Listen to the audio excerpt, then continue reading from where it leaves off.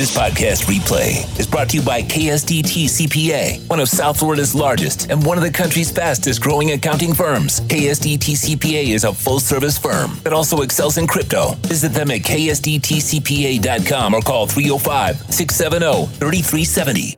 All right. I don't know, Ken, if you were listening. Am I wrong or am I right here? Right? I like it. I have no issue with guy. it. You're a family guy. I've got a wife. I've got a daughter. So I'm probably different now than I was 5 years ago, 10 years ago. But I think the argument that is taking away from the sport doesn't really click for me, because most times they're showing Taylor Swift. It's during what would have been in between play fluff. You know, they're usually talking about what's going on in the crowd or what's going on the sideline or what's going on, replay. Like, there's not much that's taking away from game action. It's not overly done when it's done right. And it seems like it's a genuine relationship. And so I can be happy for anyone that's happy. Now, I think there was a worry early on that it was fake. I think it's pretty clear seeing how these people are on. This isn't a fake relationship. These are two people who are very much in like or love. I don't know what stage they are in the relationship. And I'm happy for them. Come on. And I'm happy for them because, like, I'm not a celebrity, so I can't speak this from reality. But I imagine that one of the most difficult things for a celebrity to do when you're older, because Travis Kelce's in his 30s, Taylor's in her 30s, is to find like genuine love when you've already reached a level of stardom. It's hard to separate, is this person with me because of who I am or because of what my name is and this and that. Like Taylor in particular, I'm sure that's been a struggle for her because she's probably the biggest artist, not in America, maybe the world. And she has to deal with that probably in her relationships. You get an NFL player like Travis Kelce who probably doesn't care about that because he's one of the biggest stars of his sport as well. And so it seems like it's genuine. I'm happy for them. I'm happy that we're getting to see a glimpse into their private worlds. A lot of times in football, we see these guys with a helmet on. We don't see any of their life. And so we just get a touch of it, enough where it's not uncomfortable. We're not hearing about what goes on in their house or in their rooms at night, but we're seeing a glimpse of what they allow us to see. And it's done in a tasteful way. So I have zero issue with it, and I have no issue hearing more about it leading up to the Super Bowl. Yeah, and I got to tell you, I'm convinced he's leaving football after this. I'm convinced of it. I think he has become human. I think he fell in love, and he's got nothing else to it. It's like the Tom Brady thing. Like when he came back for the third year in Tampa to try to win it again. I'm like, yo, dude, an 8th championship does nothing for you. You're Tom Brady already, bro. Right. You're the GOAT already. Right. Go back to your family already. And to me, Travis Kelce is that now. Like your first ballot, you could be considered the best tight end ever or second best at this point. You won your Super Bowls. You don't need to accomplish anything more except you're going to add more increase to your body. Brother, you're happy. You found your woman. Don't now have the second life. Go have your second life. You know? I'm with you, man. I'm with you. And wouldn't a cool way would be go out, at least from the Travis side of things, if you can go out with your brother in the same offseason. Obviously, Jason, there's been a lot of the rumblings that Jason Kelce's either told his teammates or been in the process of retirement. Him and his brother have a really cool podcast. You know, what cool way to go out. Y'all go out the same way. Y'all start your post-career ventures. What I understand, Travis Kelce wants to do a lot more in Hollywood, kind of in the script element. He would love to do like the Saturday Night Live type thing where he tried out. Like I could see him being a comedy guy, a guy that kind of steps into a different realm.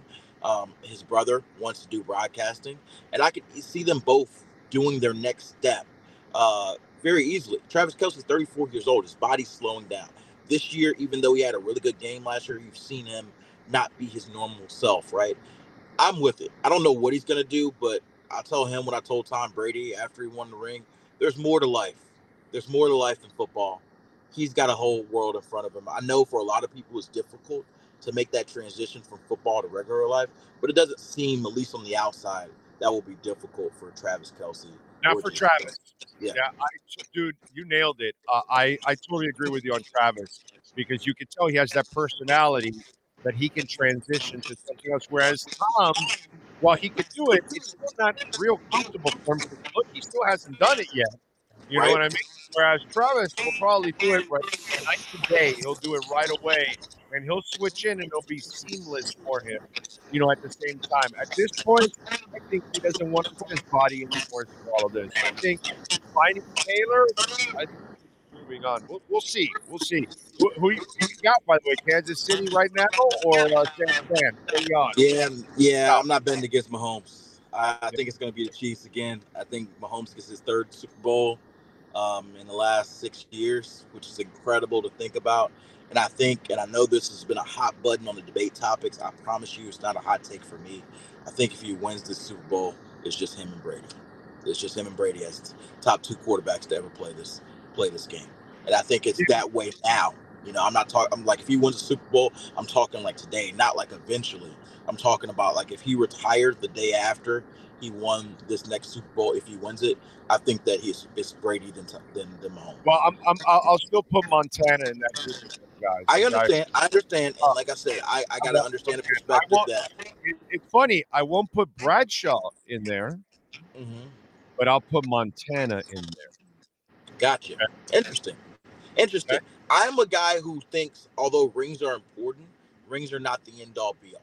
Like, I think that Mahomes can be considered the greatest, even if he doesn't get 7 and catch Tom.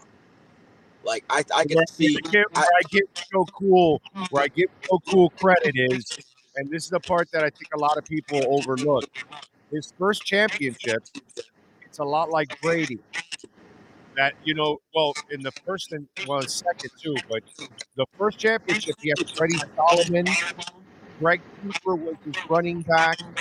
He only had Dwight Clark really as the elite weapon, you know, in that Super Bowl. Now he had a great line, he had a good defense, and all that. Then after the next 3 championships, then it was Jerry Rice and John Taylor and all that, and Rathman and all that. It became a but that first iteration of that 9 years, it wasn't as good. The weapons, kind of like when Brady won, was Corey Dillon, Jermaine Wiggins, Troy Brown. You know, it wasn't like, you know, he managed. He wasn't great. It was more about the defense than anything else. Whereas I saw Montana deliver, you know, some major plays. And I got a lot of respect for Joe Cool, Montana, the way he did it. And so, not disrespect at all to Joe Montana, who's one of the greats. I just think that Mahomes is a different level. And while we're in it, it's hard for us to truly appreciate the legacy element because we're watching it currently. A lot of times after the career, we start to sit back and like, wow. Like, I'm sure people who were watching Michael Jordan when they were playing, it wasn't like he's the clear GOAT in the middle of it. You know, I think there probably was a settling in of time of like, man, that dude was pretty incredible. And I look at Mahomes, and I think I mentioned this before. I think ultimately Mahomes and Brady are going to be looked at like MJ and Bron, where whoever you are, you may have a different reason of why your GOAT is. There may not be an undisputed GOAT, but I have a strong argument. I think by the time Mahomes is done, I think he'll get 4 or 5 rings. Maybe not as many as Brady, but he's going to get more. And you may look at it, and I still would think, I think MJ is the greatest basketball player to ever play. But if you say LeBron, I can't argue with you very much. I get it. All right. If you want to say Kareem Abdul-Jabbar, I'm not going to argue with you if you want to say Kareem Abdul-Jabbar. Right. And I think that's the same way. Some people will still say Joe Montana. Kareem may be the Joe, you know. Some people may still say Joe Montana is my GOAT. And I get it. If you grew up with it, you saw what he did with the talent level that he had, and I get it. I've watched Mahomes up close and what he's done, especially this year with quote-unquote limited roster. I think that we were watching a legendary quarterback. And I almost feel bad, just kind of like how the other 90s teams were when Jordan just happened to be in their era. I feel bad for a lot of these other teams who are really good and just ran into the wrong team. You know, the Dolphins were part of it, but like, No. Joe, Timmy, DJ Brown, Dan Yeah, Marvey. yeah. Okay, you're talking about exactly. I said mean, Jordan. Marino had the same thing.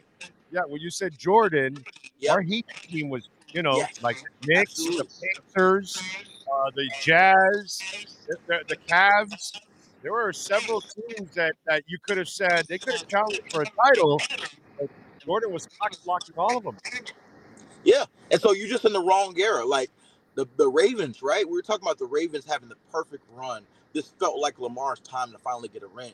Now he's going to get all offseason of just being criticized. Him and Josh Allen and pretty much every other quarterback in the AFC, when their biggest flaw was running into Patrick Mahomes. It just was the wrong time.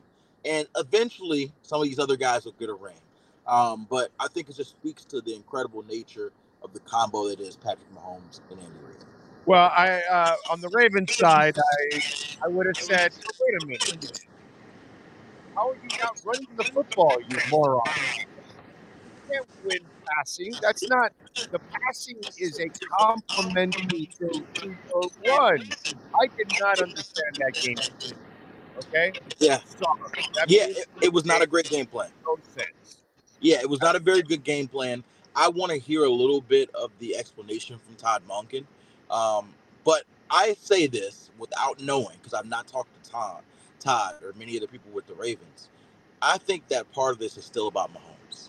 I think that whether subconsciously or consciously, when you play the Chiefs and Mahomes, no matter what they look like, you look and say, man, we're going to have to keep up. We're going to have to keep up with Patrick Mahomes, and you mentally adjust your game plan because you figure we got to do this to keep up. If you remember, the Chiefs came out that first drive, marched down the field, scored a touchdown. And I guarantee it, there's some Ravens offensive people like, oh, dang. Yeah, after the three, that now we're going to have to, and ultimately it ended up being 17-10, so it ended up not being that game. But subconsciously, I got to imagine that becomes a part of how you call a game, whether intentional or not. And the Ravens got away from who they are. Your identity is your identity. Yeah. The one thing I give John Harbaugh credit, and this is why I laugh at everybody. Well, nobody wanted Lamar in the offseason. Of course nobody wanted Lamar in the offseason. Because in order to sign Lamar, run this offense. He can't run Tua's offense. He can't run Mahomes' offense. That's not who he is. You have to run this offense. So why didn't you run this offense? And then here's the worst part. Did you watch Kansas City the week before? They got Tyreek Hill and ragdolling that. Like their corners are badass. The last thing you really want to do against Kansas City is really pass the ball. You want to run against them, which is your strength, dude. I did not understand that game plan at all. Yeah, I didn't either. Honestly, we're grappling at straws of what I think they could have been doing. But their team, especially the week before, when the Bills went off for almost 200 rushing yards on the Chiefs, it seemed like the formula was really clear. Really good Ravens rushing offense against a Chiefs defense where one of its only weaknesses is stopping the run. Run the heck out of the ball, right? Very simplistic. A lot of times either football people overthink it or something else is going on that we don't see. But I think the Ravens are going to spend all offseason kicking themselves on why their offense disappeared when they needed it the most. And I got to tell you something. I think also Lamar Jackson is to blame to a certain extent about this. I think Lamar is trying to go out of his way too much because he's a passer when he's not. And he never will be a passer in his life. Unfortunately, when you don't have it, you never get it. Not Josh Allen, not Jalen Hurts, and Lamar Jackson. They don't have the skill set to drop the dime every single time. They don't do those kind of things. They're athletes. And so I almost feel like Lamar has built a lot into, and he's kind of forcing himself to stay in that pocket. Whereas, dude, you have to unleash the practice. You need to do your best. You need to run. I get it. the Andrew Luck thing. Injury pain rehab. Injury pain rehab. You don't want that. But Lamar, totally understand. But my man, the only way you can play this game to dominate, you have to use your legs and throw off of that. And that's where I think he in himself has too much of that mindset of staying in and actually not being Lamar Jackson. Be Lamar Jackson. You're the only one in football that can do those kind of things. Just do it. I think that a part of what you said, I do agree with, is I wanted to see Lamar be Lamar a little bit more. I think that he's told people around him he wants to stay in the pocket. He thinks that he can do it well, and I think he can. I have a lot more belief in Lamar as a passer than you do, which we're different in that respect. But I will say, watching him, Did he overthrow? I was about to say, I will say, watching the AFC Championship game was really um, a lot of it showed people who don't believe in Lamar why they are right. Like he did not do himself justice. I think all year he had an MVP caliber year and showed people why he could be the complete quarterback. This game was a blast from the past. He looked very much like 2019, 2020, 2021 Lamar, where he was not necessarily fully confident in himself as a consistent passer. And I think that he did not like they had so much of the offense dink and dunk that so much was dependent on them being perfect accuracy rise. And so they had really good drives that got kind of defunct when there was one missed pass or one drop pass or something happening. And it's hard to be perfect when that is not how you go about your offense. And couple that with the Zay Flowers fumble at the end zone, the Lamar pick towards the end of the game. Like there's just so much of needing to be perfect that ultimately I think it burnt the Ravens in the end from trying to beat the Chiefs. Yeah, no, you're playing the best quarterback who's going to drop the dime every single time on you. And his ball placement skills, unfortunately, that's not what Lamar Jackson is. He's not a guy who's going to put the ball right where it belongs every single time. You're going to have to make some kind of an effort there. And unfortunately, he overthrew a bunch of passes. I just wish he would stick to who he is. And if he does, you can win a championship with Ryan Tannehill. You can win a championship, but you're going to have to be who you are. You dominate with the run, dominate with the defense. Which, by the way, for Kansas City, while Mahomes is great, we have to start thinking about this Chiefs defense as being a very, very special defense because that secondary 2 years ago when they drafted that secondary, I don't even think they realized how good this secondary was going to be. Those young defensive backs have turned out to be one of the best secondaries in the NFL, and that has made with that front super special. Super special. Yeah, I think the Chiefs are very underrated as a defense. L'Jarius Sneed, who by the way is a free agent, one of the most underrated players in football. I'm not just saying that for Dolphins purposes. I know everything's got to be Dolphins related. I don't know if they're going to spend big money on another corner, but somebody is going to pay L'Jarius Sneed a lot of money, and they are going to be right because he's physical, he's tough, he rarely gets beat, and he makes plays. That's my type of corner, and he's actually quiet for a top corner. To not talk trash is a very much a rarity. We see Jalen Ramsey. We see Sauce Gardner. You see some of these top corners, they talk. Yeah. Snead does not talk much. He just plays. And I love Snead. Chris Jones had a heck of a game. And I think that this defense is going to end up helping them clinch another Super Bowl. Yeah, Chris Jones is just an absolute monster. All right. What are you hearing inside the building? I know they're going to interview Leslie Frazier, and obviously they've talked to Brandon Staley, and then they've talked to the guys inside the building. Yeah. What's your gut tell you? Yeah, they're going through a long process. I do know they tried, and I wouldn't say that it's over. Just say that as it is, to talk to Ejiro Evero in Carolina, the current defensive coordinator there, who is currently under contract. But but I think he would have interest, from what I understand, interviewing here and elsewhere, given the situation in Carolina. So there may be a little bit of conversations that need to happen with the new head coach in Carolina, Dave Canales, and he's got to decide: do we hold Avero to his contract and just say, "Hey, man, you're under contract, you're our defense coordinator," or do you let a guy go when it may be in his best interest to go to another place? Right now, he's blocked, but if that changes, then I think he would rocket up towards the front of the top of the list as far as defensive coordinators to watch. So let me ask, does he have like a year left on his contract or more? He has, so he was with the previous staff. Right. I don't know if he signed a 2 or 3 year deal. So I don't know if he has 1 or 2 left. But either way, they would have to let him out of his contract. You would have to say, hey, you're good type deal.